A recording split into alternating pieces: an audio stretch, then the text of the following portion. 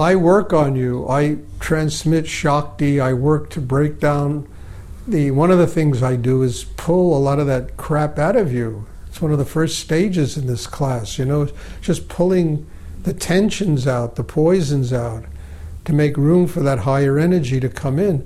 But as it comes in, you have to be working in the third chakra. You have to be using your mind, your will, your breath to open that area so that you can truly receive it and transform all that into this harmony, balance, so that you can be open inside. That's your responsibility here. So that when I'm doing this hands-on work, it's not just me doing it, it is me transmitting energy. It's the same thing when you eat food, your digestive system goes to work. It takes in what it needs in order to nurture the body, and then it releases what is waste.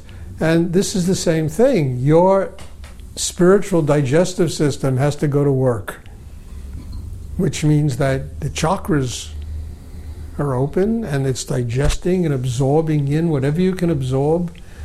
And then what you can't absorb will just, flow out of you, but you've got to be able to absorb as much as you can possibly absorb.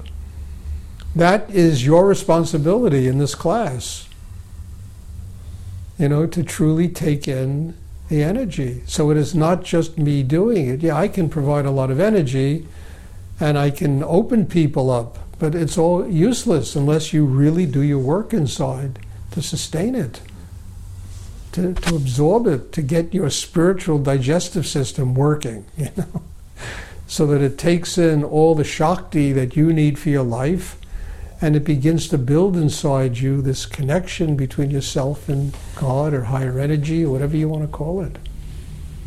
Literally, Nityananda does this. I get out of the way. The energy is transmitted to you.